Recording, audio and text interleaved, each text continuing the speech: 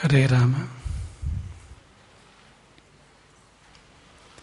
ಕರುಣರಸದ ಕೋಡಿ ಬರಿವ ಕಟಾಕ್ಷದ ಪರತತ್ವ ವರೂಪ ವಾಲಾಪದ ವರ ಪುಣ್ಯಮಯ ಶರೀರದ ನಿರಾಭಾರಿ ಗುರುವಿರಲಿ ಎನ್ನ ಮಾನಸದಿ, ಆ ಸದ್ಗುರುವಿರಲಿ ಎಮ್ಮ ಮಾನಸದಿ.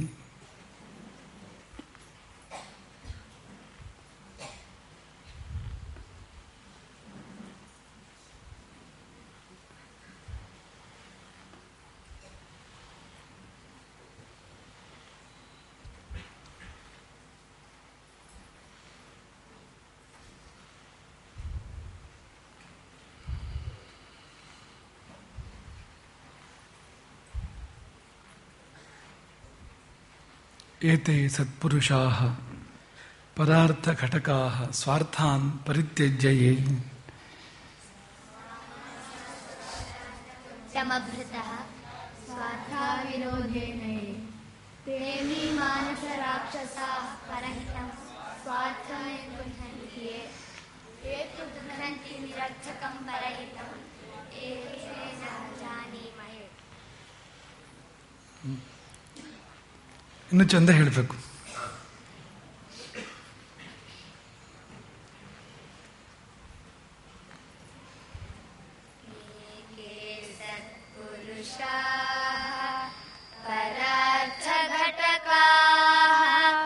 ಸ್ವಾರ್ಥಂ ಪರಿತ್ಯಜ್ಯ ಯೇ ಸಾಮಾನ್ಯಾಸ್ತು ಪರಾರ್ಥಮುದ್ಯಮಭೃತಃ ಸ್ವಾರ್ಥ ವಿರೋಧೇನ ಯೇ ತೇ ಮಾನುಷ ರಾಕ್ಷಸಾಃ ಪರಹಿತಂ ಸ್ವಾರ್ಥಾಯ ನಿಘ್ನಂತಿ ಯೇ ತು ಘ್ನಂತಿ ನಿರರ್ಥಕಂ ಪರಹಿತಂ ತೇ ಕೇನ ಜಾನೀಮಹೇ.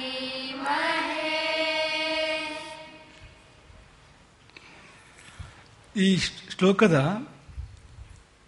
ಮೊದಲ ವಾಕ್ಯವು ಅನ್ವಯ ಆಗ್ತಕ್ಕಂಥ ಎರಡು ದೃಷ್ಟಾಂತಗಳನ್ನು ಇವತ್ತು ಕೊಡ್ಲಿಕ್ಕಿದ್ದೇವೆ.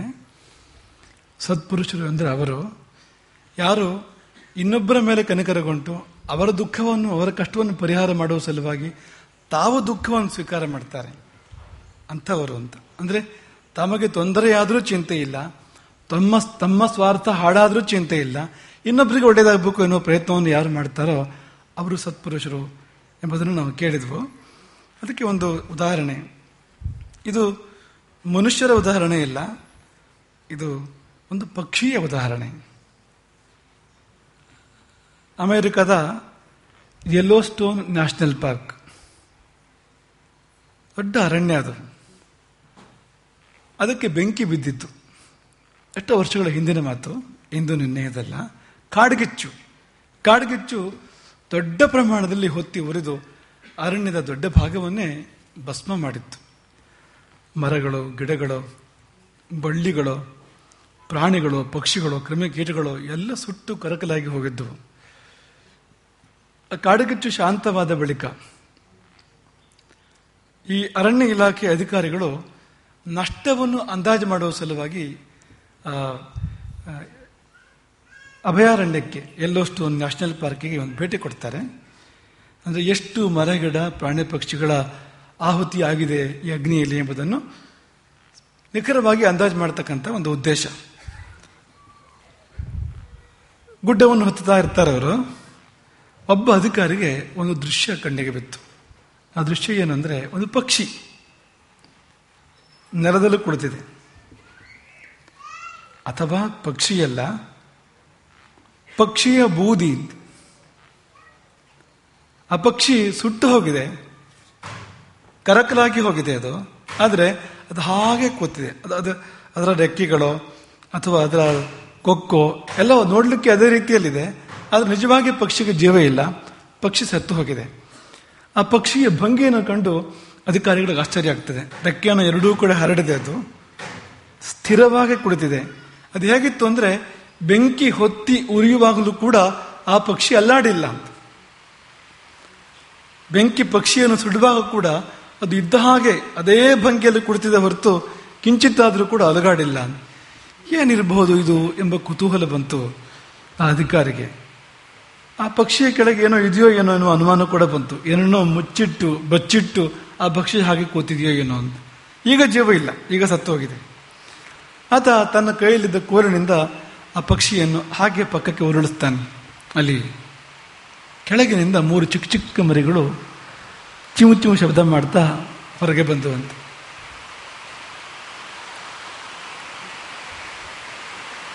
ಸನ್ನಿವೇಶ ಏನಿರಬಹುದು ಎಂಬುದನ್ನು ಊಹೆ ಮಾಡಿದಾಗ ಆ ಅಧಿಕಾರಿಯ ಕಣ್ಣಿನಿಂದ ಧಾರಾಕಾರವಾಗಿ ನೀರು ಸುರಿಯಿತು, ಕಣ್ಣೀರು ಸುರಿಯಿತು. ಆಗಿದ್ದೇನು ಅಂತಂದ್ರೆ, ಕಾಡ್ಗಿಚ್ಚು ಬಂದಾಗ ಆ ತಾಯಿ ಹಕ್ಕಿ ತನ್ನ ಮರಿಗಳನ್ನು ಕಾಪಾಡುವ ಪ್ರಯತ್ನವನ್ನು ಮಾಡಿದೆ. ಸಾಮಾನ್ಯವಾಗಿ ಹಾರಿ ಹೋಗ್ತವೆ ಪಕ್ಷಿಗಳು ಬೆಂಕಿ ಬಿದ್ದಾಗ ಕಾಡಿಗೆ. ಈ ಮರಿಗಳಿಗೆ ಹಾರುವ ಶಕ್ತಿಯೂ ಇಲ್ಲ, ಮತ್ತೆ ಮೇಲೆ ವಿಷಮಯವಾದ ಧೂಮ ವ್ಯಾಪಿಸ್ತದೆ. ಆ ಸಂದರ್ಭದಲ್ಲಿ ಆ ಹೊಗೆಯಲ್ಲಿ ಸಿಕ್ಕಿಕೊಂಡ್ರೆ ಸಾಕು, ಆ ಹೊಗೆಯಲ್ಲೇ ಸತ್ತು ಹೋಗ್ತವೆ ಎಷ್ಟೋ ಪಕ್ಷಿಗಳು. ಹಾಗಾಗಿ ಮೇಲೆ ಸುರಕ್ಷಿತ ಅಲ್ಲ ಅಂತ ಅನ್ನಿಸ್ತು ಪಕ್ಷಿಗೆ. ಮೇಲೆ ಹೊಗೆ, ಕೆಳಗೆ ಬೆಂಕಿ, ಮತ್ತೆ ಎಲ್ಲಿ ಸುರಕ್ಷಿತ ಸ್ಥಾನ? ಪಕ್ಷಿ ಏನ್ ಮಾಡಬೇಕು? ಹಾರಿದ್ರೆ ಹೊಗೆಯಲ್ಲಿ ಸಿಕ್ಕಿ ಸಾಯಬೇಕು. ಪಕ್ಷಿಗಳು ಮರಿಗಳು ಹೆಚ್ಚು ದೂರ ಹಾರಲಾರವು, ಮತ್ತೆ ಬೆಂಕಿಯಲ್ಲೇ ಬೀಳ್ಬೋದು. ಕೆಳಗೆ ನೆಲಕ್ಕೆ ಹೋಗೋಣ ಅಂದ್ರೆ ಅಲ್ಲೇ ಬೆಂಕಿ ಹೊತ್ತಿ ಉರಿತಾ ಇರ್ತಕ್ಕಂಥದ್ದು ಆ ಪರಿಸರದಲ್ಲಿ. ಆ ತಾಯಿ ಹಕ್ಕಿ ಏನ್ ಮಾಡಿದೆ ಅಂದ್ರೆ, ತನ್ನ ಮರಿಗಳನ್ನು ಕರೆದುಕೊಂಡು ಮರದ ಬುಡಕ್ಕೆ ಬಂದಿದೆ, ನೆಲಕ್ಕೆ ಬಂದಿದೆ. ಮರಿಗಳನ್ನು ಗುಂಪಾಗಿ ಮೊತ್ತವಾಗಿ ಮರಿಗಳನ್ನು ಒಂದು ಕಡೆ ಸೇರಿಸಿ ಆ ಮರಿಗಳ ಮೇಲೆ ತಾನು ಕೂತ್ಕೊಂಡಿದೆ. ತನ್ನ ರೆಕ್ಕೆಗಳನ್ನು ಹರಡಿ ತಾನು ಕೂತ್ಕೊಂಡಿದೆ. ಕಾಡ್ಗಿಚ್ಚಿನ ಜ್ವಾಲೆ ಹತ್ತಿರ ಬಂದು ಆ ಪಕ್ಷಿಯನ್ನು ಸುಡುವಾಗ ಕೂಡ ಅದು ಎದ್ದಿಲ್ಲ, ಅಲ್ಲಾಡಿಲ್ಲ. ಅದು ನಮಗಿದು ಕಲ್ಪನೆಗೆ ನಿಲುಕದ ವಿಷಯ. ಒಂದು ಊದಿನ ಕಡ್ಡಿ ತಾಗಿದ್ರೆ ಹಾ ಅಂತ ಹೇಳ್ತೇವೆ, ಕೈಗೆ ತಾಗಿದ್ರೆ ಕೈಯನ್ನು ಎತ್ತಿ ಬಿಡ್ತೇವೆ ಕೂಡಲೇ. ಹಾಗಿರುವಾಗ ಇಡೀ ಬೆಂಕಿ ಹೊತ್ತಿ ಉರಿಯುವಾಗ ಆ ಝಳಕ್ಕೆ ಪಕ್ಷಿ ಬೇಯುವಾಗ ಕೂಡ ಅದು ಮಿಸುಕಾಡಿಲ್ಲ, ಅಲ್ಲಾಡಿಲ್ಲ. ಹಾಗೆಯೇ ತನ್ನ ರೆಕ್ಕೆಗಳನ್ನು ಹರಡಿ ಸ್ಥಿರವಾಗಿ ಹಾಗೆಯೇ ಕುಳಿತಿದೆ. ಫಲವಾಗಿ ಕಾಡ್ಗಿಚ್ಚು ತಾಯಿ ಹಕ್ಕಿಯನ್ನು ಆಹುತಿ ತೆಗೆದುಕೊಂಡಿದ್ದು. ರೆಕ್ಕೆಗಳ ಕೆಳಗೆ ಮರಿಗಳು ಸುರಕ್ಷಿತವಾಗಿದ್ದು. ಮರಿಗಳಿಗೆ ಸ್ವಲ್ಪ ಬಿಸಿ ತಾಗಿರ್ಬೋದು ಅಷ್ಟೇ ಹೊರತು ಅವುಗಳ ಪ್ರಾಣ ಹೋಗಿಲ್ಲ. ತನ್ನ ಮರಿಗಳ ಕುರಿತು ಎಷ್ಟು ಕರುಣೆ ಇರಬಹುದು ಅಂತ ಆ ಪಕ್ಷಿಗೆ, ತಾಯಿ ಪಕ್ಷಿಗೆ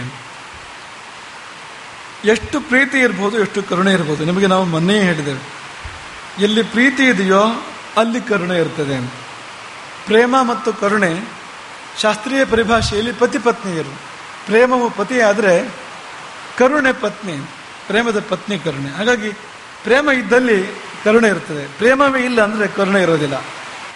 ಹಾಗೆ ಇಡೀ ಜಗತ್ತಿನ ಮೇಲೆ ಕರುಣೆ ಹರಿಸುವವರು ಇಡೀ ಜಗತ್ತಿನ ಮೇಲೆ ಪ್ರೀತಿಯನ್ನು ಇಟ್ಟಿರ್ತಾರೆ, ಎಲ್ಲ ಜೀವಗಳ ಮೇಲೆ ಪ್ರೀತಿಯನ್ನು ಇಟ್ಟಿರ್ತಾರೆ. ಆದ್ರೆ ಈ ತಾಯಿ ಹಕ್ಕಿ ನೋಡಿ, ತನ್ನ ಮರಿಗಳ ಮೇಲೆ ಎಷ್ಟು ಪ್ರೀತಿ ಇತ್ತು ಅಂದ್ರೆ ತಾನು ಸುಟ್ಟು ಹೋಗ್ತಾ ಇದ್ರು ಕೂಡ ಎಂಥ ನೋವಾಗಿದೆ ಅದಕ್ಕೆ, ಅದು ಮಿಸುಕಾಡಿಲ್ಲ ಅಂತ. ಕರುಣೆಯ ರೆಕ್ಕೆಗಳು ಇವು. ಗರಿಗಳಿಂದ ಮಾಡಿದ ರೆಕ್ಕೆಗಳಲ್ಲವು, ಕನಿಕರದಿಂದಲೇ ಕರುಣೆಯಿಂದಲೇ ಮಾಡಿರ್ತಕ್ಕಂಥ ರೆಕ್ಕೆಗಳವು. ನಿಮಗನ್ನಿಸ್ಬೋದು, ಹಾಗಾದ್ರೆ ಕರುಣೆ ಅಮೆರಿಕದಲ್ಲಿ ಮಾತ್ರ ಇದೆಯಾ, ನಮ್ಮಲ್ಲಿಲ್ವಾ? ಅಂದರೆ ನಮ್ಮಲ್ಲಿ ಕೂಡ ಇದೇ ಬಗ್ಗೆ ಒಂದು ದೃಷ್ಟಾಂತವನ್ನು ನಾವು ಕಾಣ್ತೇವೆ. ಎಲ್ಲಿ ಅಂದರೆ ರಾಮಾಯಣದಲ್ಲಿ ಪಕ್ಷಿ ಸಹೋದರರು ಇರುವರು ಬರ್ತಾರೆ. ರಾಮಾಯಣದ ಮಧ್ಯಭಾಗದಲ್ಲಿ ಅರಣ್ಯಕಾಂಡ ಮತ್ತು ಕಿಷ್ಕಿಂಧಾಕಾಂಡದಲ್ಲಿ ಇರುವರು ಪಕ್ಷಿ ಸಹೋದರರ ಒಂದು ಉಲ್ಲೇಖ ಬರ್ತದೆ. ಕಶ್ಯಪ ವಿನತಿಯರಿಗೆ 2 ಮಕ್ಕಳು, ಅರುಣ ಮತ್ತು ಗರುಡ. ಅರುಣನಿಗೆ 2 ಮಕ್ಕಳು, ಸಂಪಾತಿ ಮತ್ತು ಜಟಾಯು. ಜಟಾಯುವಿನ ಬಗ್ಗೆ ಎಲ್ರಿಗೂ ಗೊತ್ತಿದೆ, ಸಂಪಾತಿಯ ಬಗ್ಗೆ ಕಡಿಮೆ ಜನರಿಗೆ ಗೊತ್ತಿದೆ. ಸಂಪಾತಿ ಏನು ಕಡಿಮೆ ಅಲ್ಲ. ಈ ಸಂಪಾತಿ ಮತ್ತು ಜಟಾಯು ಇಬ್ಬರು ಕೂಡ ಗೃದ್ಧರಿಗೆಲ್ಲ ಕೂಡ, ಇಡೀ ಗೃದ್ಧ ರಾಜ್ಯಕ್ಕೆ ರಾಜರುಗಳು ಇವರಿಬ್ರು ಕೂಡ, ಪಕ್ಷಿ ರಾಜರು. ಅಣ್ಣ ತಮ್ಮಂದರಲ್ಲಿ ಬಹಳಷ್ಟು ಪ್ರೀತಿ ಇತ್ತು ಪರಸ್ಪರ, ಬಹಳಷ್ಟು ಒಂದು ಅನುಬಂಧ, ಭಾವಾನುಬಂಧ ಇತ್ತು. ಪ್ರೀತಿಯಿಂದಲೇ ಬಾಳ್ತಾ ಇದ್ರು. ಆದರೆ ಅವರಿಬ್ಬರ ಮಧ್ಯೆ ಒಂದು ಸ್ಪರ್ಧೆ ಹುಟ್ಟುತ್ತಂತೆ ಒಮ್ಮೆ.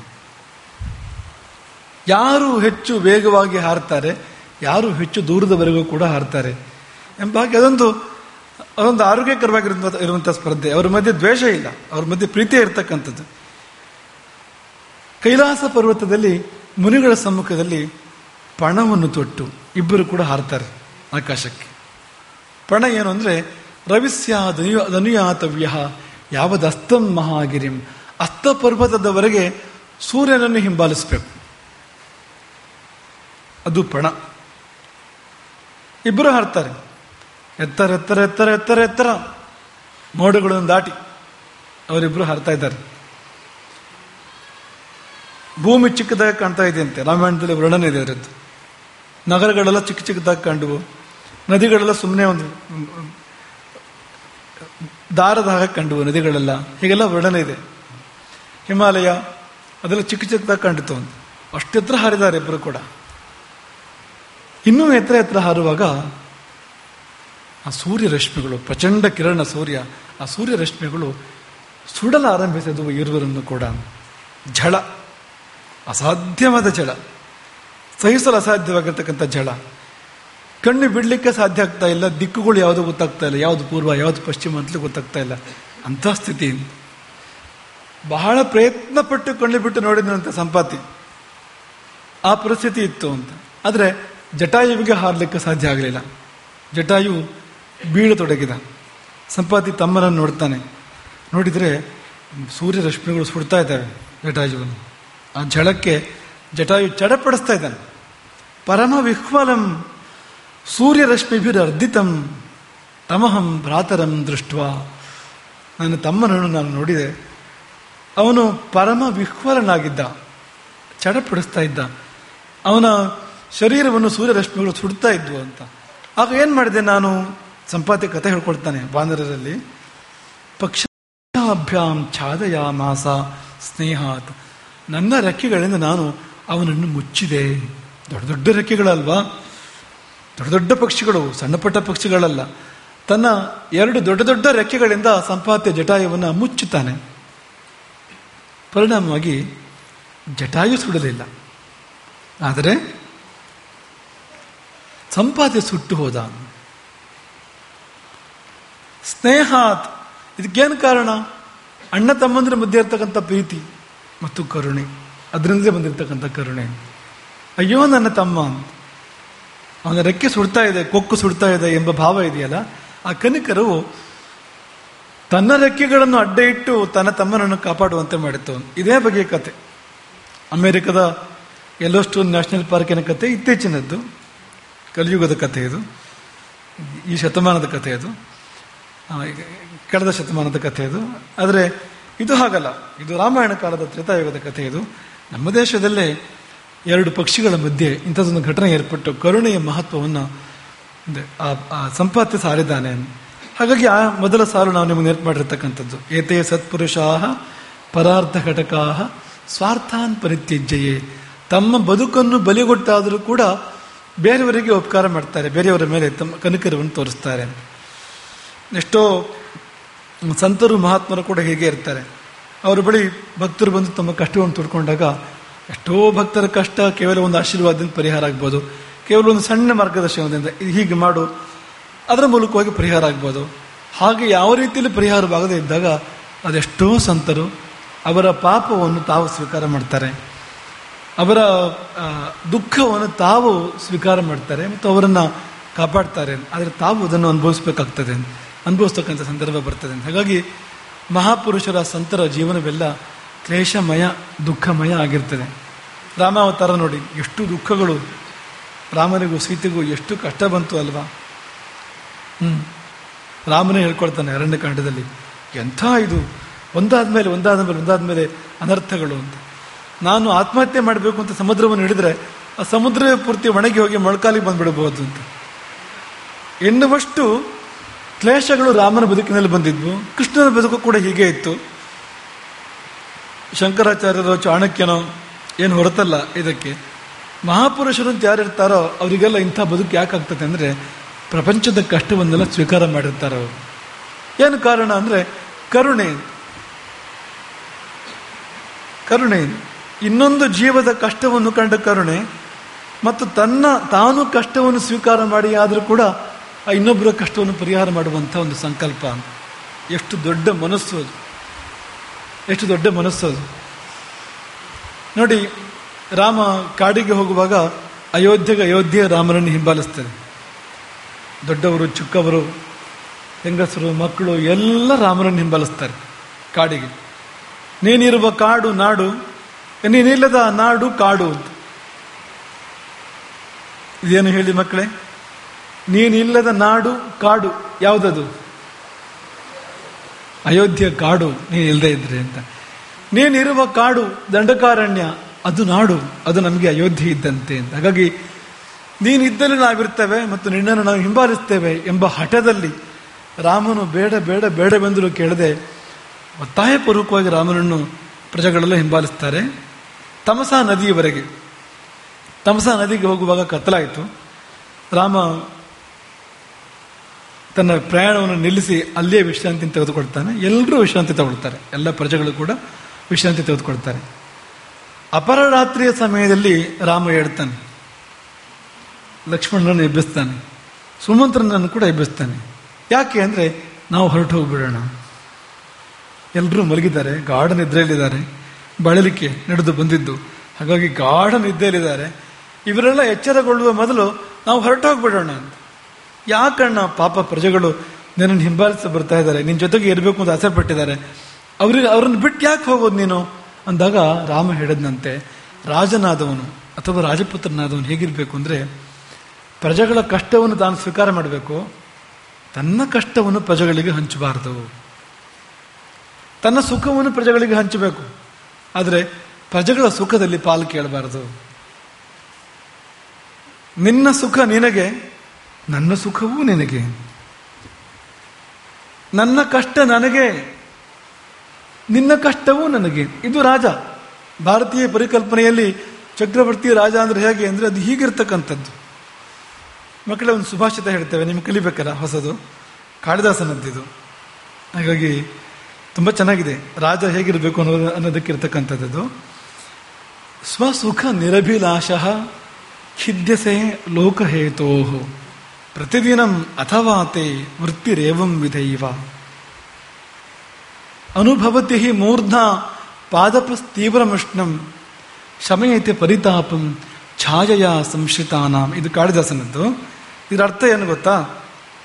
ದೊರೆಗೆ ವಂದ್ಯಮಾಗದ್ರು ದೊರೆಯನ್ನು ಸ್ತುತಿ ಮಾಡ್ತಕ್ಕಂಥದ್ದು. ಅದು ಹೀಗಿದೆ, ದೊರೆಯೇ ನೀನು ಹೇಗಿದೆಯೇ ಅಂದರೆ ವೃಕ್ಷದ ಹಾಗಿದೆಯೇ ನೀನು. ವೃಕ್ಷ ಹೇಗಿದೆ ಅಂದರೆ ನೆತ್ತಿಯಿಂದ ಸೂರ್ಯನ ಪ್ರಚಂಡವಾದ ಬಿಸಿಲನ್ನು ಸಹಿಸ್ತದೆ ಅದು. ಆದರೆ ಆಶ್ರಯ ಕೇಳಿ ಬಂದವರಿಗೆ ಅದು ಬಿಸಿಲನ್ನು ಕೊಡೋದಿಲ್ಲ, ಮತ್ತೆ ನೆರಳನ್ನು ಕೊಡ್ತದೆ. ಮರದ ಕೆಳಗೆ ಯಾರು ಬರ್ತಾರೆ ಅವರಿಗೆ ನೆರಳು. ಹಾಗಂತ ಮರಕ್ಕೆ ನೆರಳಿದೆಯಾ? ಮರ ಯಾವಾಗಲೂ ಬಿಸಿಲಿನಲ್ಲೇ ಇರ್ತಕ್ಕಂಥದ್ದು, ಹಗಲೆಲ್ಲ ವರ್ಷವೆಲ್ಲ ಬಿಸಿಲಲ್ಲೇ ಇರ್ತಕ್ಕಂಥದ್ದು. ಹಾಗಾಗಿ ಅನುಭವತಿ ಮೂರ್ಧ ಪಾದಪಃ ತೀವ್ರಂ ಉಷ್ಣಂ. ಪಾದಪ ಅಂದ್ರೆ ಗೊತ್ತಾ ನಿಮಗೇನು ಅಂತ? ಕಾಲೇ ಬಾಯಿ, ಕಾಲಿಂದ ನೀರು ಕುಡಿಯುವಂಥದ್ದು. ಯಾರದು? ನಾವು ಹಾಗಿದ್ದೇವಾ? ನಾವು ಬಾಯಿಯಿಂದ ನೀರು ಕುಡಿತೇವೆ. ಕಾಲೇ ಬಾಯಿ, ಕಾಲುಗಳ ಮೂಲಕವಾಗಿ ನೀರು ಕುಡಿಯೋರು ಯಾರು? ಪಾದಪ ಅಂತ ಹೆಸರು ಅದಕ್ಕೆ. ಪಾದಾಭ್ಯಾಂ ಪಿಬತಿ, ಕಾಲುಗಳಿಂದ ಅದು ಕುಡಿಯುವಂಥದ್ದು, ನೀರು ಕುಡಿಯುವಂಥದ್ದು. ನಮಗೆ ಅದಕ್ಕೆ ತುಂಬ ವ್ಯತ್ಯಾಸ ಇದೆ. ಆ ಪಾದಪವು, ವೃಕ್ಷವು ಅನುಭವತಿ ಮೂರ್ಧ ತೀವ್ರಂ ಉಷ್ಣಂ, ತೀವ್ರವಾದ ಉಷ್ಣವನ್ನು ತನ್ನ ನೆತ್ತಿಯಿಂದ ಸಹಿಸ್ತದೆ. ಆದರೆ ಶಮಯತಿ ಪರಿತಾಪಂ ಛಾಯೆಯ ಸಂಶ್ರಿತಾನಾಂ, ಯಾರು ತನ್ನನ್ನು ಆಶ್ರಯಿಸ್ತಾರೋ ತನ್ನ ನೆರಳನ್ನು ಕೊಟ್ಟು ಅದರ ಮೂಲಕವಾಗಿ ಅವರವರ ಬಂದವರ ಆಶ್ರಯಿಸಿದವರ ತಾಪವನ್ನು ಪರಿಹಾರ ಮಾಡ್ತದೆ. ಹಾಗೆ ಸ್ವಸುಖ ನಿರಭಿಲಾಷಃ, ತನ್ನ ಸುಖದ ಬಗ್ಗೆ ಅಭಿಲಾಷೆ ಇಲ್ಲ. ಸ್ವಸುಖ ನಿರಭಿಲಾಷಃ ಖಿದ್ಯಸೆ ಲೋಕಹೇತೋ, ಲೋಕಕ್ಕಾಗಿ ನೀನು ಕಷ್ಟಪಡ್ತೀಯೆ. ಪ್ರತಿದಿನಂ, ಇದು ಒಂದು ದಿನ ಎರಡು ದಿನದ ಕಥೆಯಲ್ಲ, ಪ್ರತಿದಿನವೂ ಕೂಡ ಹೀಗೆ ನಿನ್ನ ಬದುಕೆ ಹೇಗಿರ್ತಕ್ಕಂಥದ್ದು. ಪ್ರತಿದಿನಂ ಅಥವಾ ತೇ ವೃತ್ತಿರೇವಂ ವಿಧೈವ, ನಿನ್ನ ಬದುಕೆ ಇಂಥದ್ದು, ದೊರೆತನವೇ ಅದು. ಯಾವುದು ಅಂದರೆ ನಿರಂತರವಾಗಿ ಪ್ರಜೆಗಳ ಕಷ್ಟವನ್ನು ತಾನು ಸ್ವೀಕಾರ ಮಾಡುವಂಥದ್ದು, ತನ್ನ ಸುಖದ ಕುರಿತು ಅಪೇಕ್ಷೆಯನ್ನೇ ಪಡೆದೇ ಇರುವಂಥದ್ದು. ಸ್ವಸುಖ ನಿರಭಿಲಾಷಃ ಖಿದ್ಯಸೆ ಲೋಕಹೇತೋ ಪ್ರತಿದಿನಂ ಅಥವಾ ತೇ ವೃತ್ತಿರೇವಂ ವಿಧೈವ. ಇದನ್ನು ಕಲ್ತು ಹೇಳಬೇಕು. ಸ್ವಸುಖ ನಿರಭಿಲಾಷಃ ಖಿದ್ಯಸೆ ಲೋಕಹೇತೋ ಪ್ರತಿದಿನಂ ಅಥವಾ ತೇ ವೃತ್ತಿರೇವಂ ವಿಧೈವ. ಅನುಭವತಿ ಮೂರ್ಧ ಪಾದಪಸ್ತೀವ್ರಮುಷ್ಣಂ ಶಮೇತೆ ಪರಿತಾಪಂ ಛಾಜಯ ಸಂಶಿತಾನಾಂ. ಇದನ್ನು ರಾಮ ಈ ಬಗೆಯ ಇದೇ ಮಾತನ್ನು ರಾಮ ಲಕ್ಷ್ಮಣನಿಗೆ ಹೇಳಿದ್ದು. ನಾವು ರಾಜರು ರಾಜಪುತ್ರರು ನಮ್ಮ ಕಷ್ಟವನ್ನು ಪ್ರಜೆಗಳಿಗೆ ಹಂಚುವಂಥದ್ದಲ್ಲ. ವನವಾಸ ನನಗೆ ಬಂದ ಕಷ್ಟ, ಅದು ನನಗೆ ಇರಲಿ, ಇವರಿಗೆ ಯಾಕೆ ಪಾಪ? ಇವರು ಯಾಕೆ ಮರದ ಬುಡದಲ್ಲಿ ಕಲ್ಲಿನ ಮೇಲೆ ತಲೆ ಇಟ್ಟು ಮಲಗಬೇಕು ರಾತ್ರಿ ಚಳಿಯಲ್ಲಿ? ಯಾಕೆ ಇವರು ನದಿ ಸ್ನಾನ ಮಾಡಿ ಗೆಡ್ಡೆಗೆಣಸು ತಿಂದು ಬದುಕಬೇಕು ನನ್ನ ಜೊತೆಯಲ್ಲಿ? ನನ್ನ ಕಷ್ಟ ನನಗಿರಲಿ, ಪ್ರಜೆಗಳಿಗೆ ಪಾಲಿಲ್ಲ. ನನ್ನ ಸುಖದಲ್ಲಿ ಪ್ರಜೆಗಳಿಗೆ ಪಾಲು, ಪ್ರಜೆಗಳ ಸುಖದಲ್ಲಿ ನನಗೆ ಪಾಲು ಬೇಡ. ಎಷ್ಟು ಅದ್ಭುತವಾಗಿದೆ ನೋಡಿ ಅಂತ. ಇದೇನು ಅಂದ್ರೆ ಏತೇ ಸತ್ಪುರುಷಾಹ ಪರಾರ್ಥ ಘಟಕಾಹ ಸ್ವಾರ್ಥಾನ್ ಪರಿತ್ಯಜ್ಯಯೇ. ತಮ್ಮ ಸ್ವಾರ್ಥವನ್ನು ತ್ಯಾಗ ಮಾಡಿ ತಾವು ಕಷ್ಟಪಟ್ಟು ಇತರ ಜೀವಗಳ ಮೇಲೆ ಕನಿಕರ ತೋರುವವರು, ಕರುಣೆ ತೋರುವವರು, ಅವರ ಕಷ್ಟವನ್ನು ನೀಗುವವರು, ಎಷ್ಟೋ ಬಾರಿ ಅವರ ಕಷ್ಟವನ್ನು ತಾವೇ ನುಂಗುವವರು, ತಾವೇ ಸ್ವೀಕಾರ ಮಾಡುವವರು. ಆ ಕಹಿ, ಆ ವಿಷ ನನಗಿರಲಿ, ಸುಖ ನಿಮಗಿರಲಿ. ಕೊನೆಯದಾಗಿ ಶಿವ. ಶಿವನಿಗೆ ಅನೇಕ ಹೆಸರುಗಳಿದೆ. ಇದಕ್ಕೆ ಹತ್ತಿರವಾಗ ಒಂದು ಹೆಸರನ್ನು ಹೇಳ್ತೀರ ನೋಡೋಣ. ಸಂಸ್ಕೃತದಲ್ಲಿ ವಿಷಕಂಠ, ನೀಲಕಂಠ. ಕನ್ನಡದಲ್ಲಿ ಕನ್ನಡ ಶಬ್ದ ಹೇಳ್ತೀರ ನೋಡೋಣ. ನಂಜುಂಡ. ಕೇಳಿದ್ದೀರ ನೀವು ಈ ಶಬ್ದವನ್ನು? ನಂಜುಂಡ. ನಂಜು ಅಂದ್ರೆ ವಿಷ. ನಂಜು ಉಂಡವನು, ವಿಷವನ್ನು ಪಾನ ಮಾಡಿದವನು. ಸಣ್ಣ ಪುಟ್ಟ ವಿಷವ, ಹಾಲಾಹಲ ವಿಷವನ್ನೇ ಪಾನ ಮಾಡಿದವನು. ಸಮುದ್ರ ಮಥನ ಮಾಡಿದಾಗ ಅಮೃತಕ್ಕಿಂತ ಮೊದಲು ಹುಟ್ಟಿ ಬಂದಿರತಕ್ಕಂಥ ಹಾಲಾಹಲ ವಿಷ. ಕೇವಲ ಆ ವಿಷದ ಹಬೆ ತಗುಲಿದ್ರಿಂದ ವಿಷ್ಣುವಿನ ಮೈ ಪೂರ್ತಿ ಕಪ್ಪಾಯ್ತಂತೆ. ನೀಲವರ್ಣ ಬಂತು ವಿಷ್ಣುವಿಗೆ. ಅಂಥದ್ದದು ಅಂಥ ವಿಷವನ್ನು ಶಿವ ಪಾನ ಮಾಡಿದ್ದು ಯಾಕೆ ಅಂದ್ರೆ ಪ್ರಜೆಗಳಿಗೆ ವಿಷದ ಒಂದು ವಿಷದ ಬೇಗೆ ತಟ್ಟದೇ ಇರಲಿ, ಪ್ರಜೆಗಳನ್ನು, ಜೀವಗಳೆಲ್ಲ ಬದುಕಲಿ. ತಾನು ವಿಷವನ್ನು ಕುಡಿದ. ಅಮೃತದಲ್ಲಿ ಪಾಲು ಕೇಳಿದ್ನ ಶಿವ. ಅಮೃತದ ಬಗ್ಗೆ ಹೋರಾಟವೇ ನಡೀತಂತೆ ದೇವತೆಗಳು ರಾಕ್ಷಸರ ಮಧ್ಯದಲ್ಲಿ. ಭಯಂಕರವಾದ ಸಂಗ್ರಾಮವೇ ನಡೆಯಿತು. ಆದರೆ ಶಿವ ಪಾಲು ಕೇಳಿದ್ನ? ಹಾಲಾಹಲವನ್ನು ಬೇಡ ಅಂತ ಹೇಳಿದ್ನ? ಅದು ನೋಡಿ, ಶಿವನಂತ ಶಿವ ಅವನು ಇರುವುದು ಹೇಗೆ ಅಂತ. ವಿಷವನ್ನು ತಾನು ಕುಡಿದವನು, ಅಮೃತವನ್ನು ಜಗತ್ತಿಗೆ ಬಿಟ್ಟವನು, ಅಂಥವನು ಶಿವ. ಹಾಗೆ ಮರಗಳು ಗಿಡಗಳು ಅವುಗಳು ಏನನ್ನು ಉಣ್ತವೆ, ಏನನ್ನು ಕೊಡ್ತವೆ ನೋಡಿ.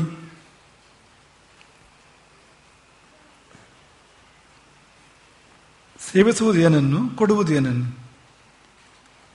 ಗೊಬ್ಬರ ಅಲ್ವಾ? ಗೊಬ್ಬರ ಪರಿಮಳ ಭರಿತವಾಗಿದೆಯಾ? ಒಳ್ಳೆ ಸುಗಂಧ ಇದೆಯಾ ಗೊಬ್ಬರಕ್ಕೆ? ಇದೆಯಾ? ರುಚಿ ಇದೆಯಾ? ನೋಡಿದ್ದೀರಾ ನೀವು? ರುಚಿ ನೋಡಿದ್ದೀರಾ? ಗೊಬ್ಬರದ ರುಚಿ ನೋಡಿದ್ದೀರಾ? ಮತ್ತೆ ಹೇಗೆ ಗೊತ್ತಾಯ್ತು? ಹಾಗೆ ಗೊತ್ತಾಯ್ತು ಅಲ್ವಾ? ಪರಿಮಳದಿಂದಲೇ ಗೊತ್ತಾಯ್ತು ಎಂಥ ರುಚಿ ಇರ್ಬೋದು ಅದು ಅಂತ.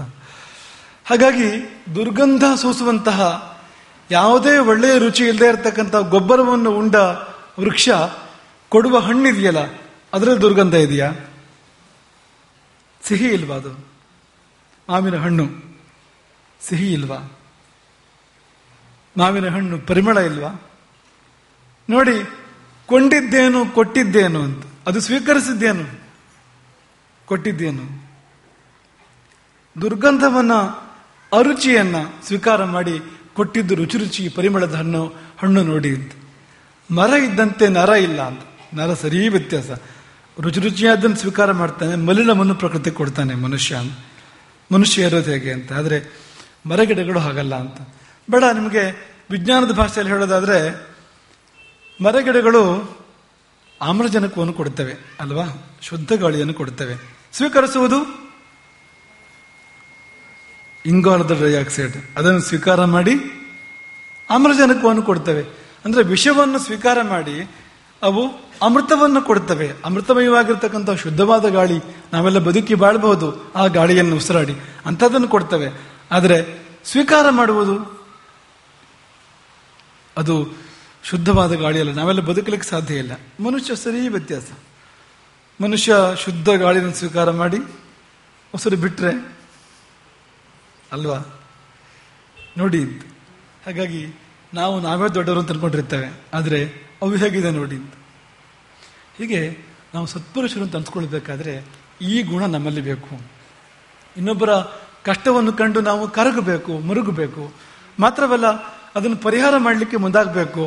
ಸಂದರ್ಭ ಇದ್ರೆ ನಾವು ತ್ಯಾಗ ಮಾಡಿ ಆದರೂ ಕೂಡ, ಸಂದರ್ಭ ಇದ್ರೆ ನಾವು ನೋವನ್ನು ಸ್ವೀಕಾರ ಮಾಡಿ ಆದರೂ ಕೂಡ, ನಮ್ಮ ಸ್ವಾರ್ಥವನ್ನು ಬಲಿಗೊಟ್ಟಾದರೂ ಕೂಡ ಇನ್ನೊಬ್ಬರಿಗೆ ನಾವು ಉಪಕಾರ ಮಾಡಬೇಕು.